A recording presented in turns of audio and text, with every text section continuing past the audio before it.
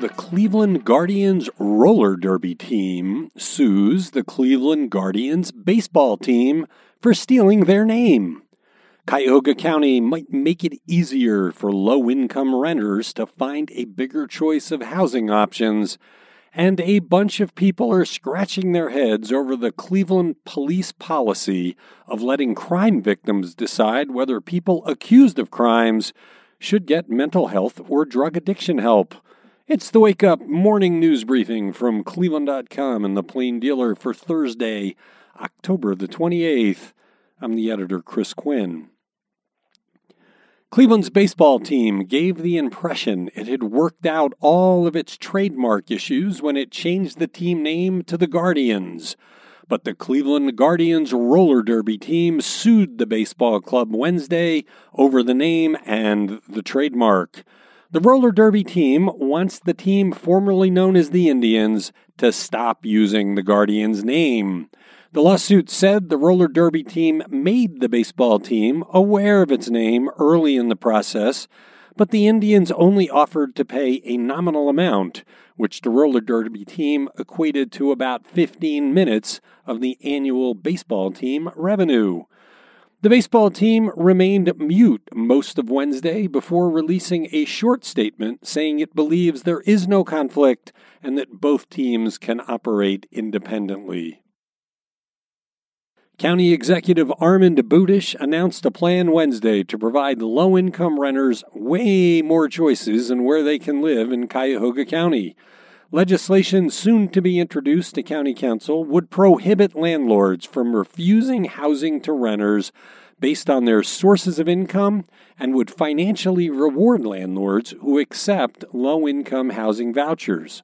Across the county, people have been denied rental housing based on using housing vouchers as landlords resent the red tape, delays, and inspections that the Cuyahoga Metropolitan Housing Authority has built into the system. Budish would make that no longer legal.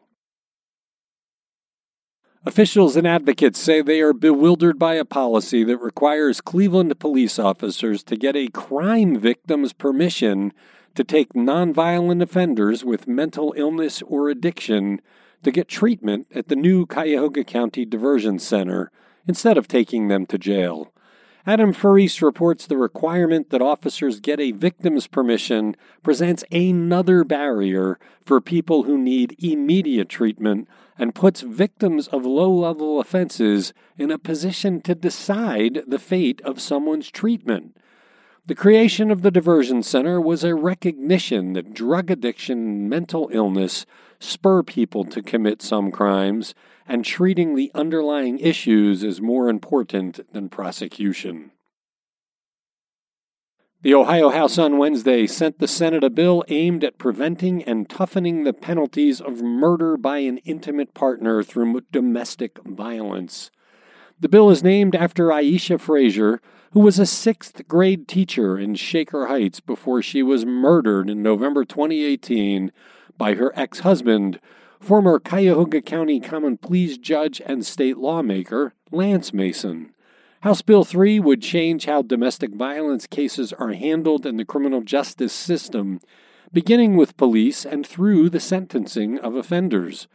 When police handle a domestic violence call, they would have to perform a lethality assessment to screen for whether a victim is at risk of murder. A jury on Wednesday found an 83-year-old man not guilty of killing his wife in 1974 after his conviction from nearly 5 decades ago was overturned due to withheld evidence. It took jurors less than 90 minutes to decide the verdict for Isaiah Andrews, who spent 45 years in prison for the crime that he maintained he did not commit. The verdict comes after an unusual trial that mostly featured people reading transcripts from Andrews' original 1975 trial. Many of the witnesses, including the Cleveland police detectives who investigated the killing, are dead. Andrews won a new trial last year after attorneys with the Ohio Innocence Project discovered that Cleveland police withheld a report that detailed how detectives investigated and arrested another man, Willie Watts, after initial evidence found that the scene implicated him.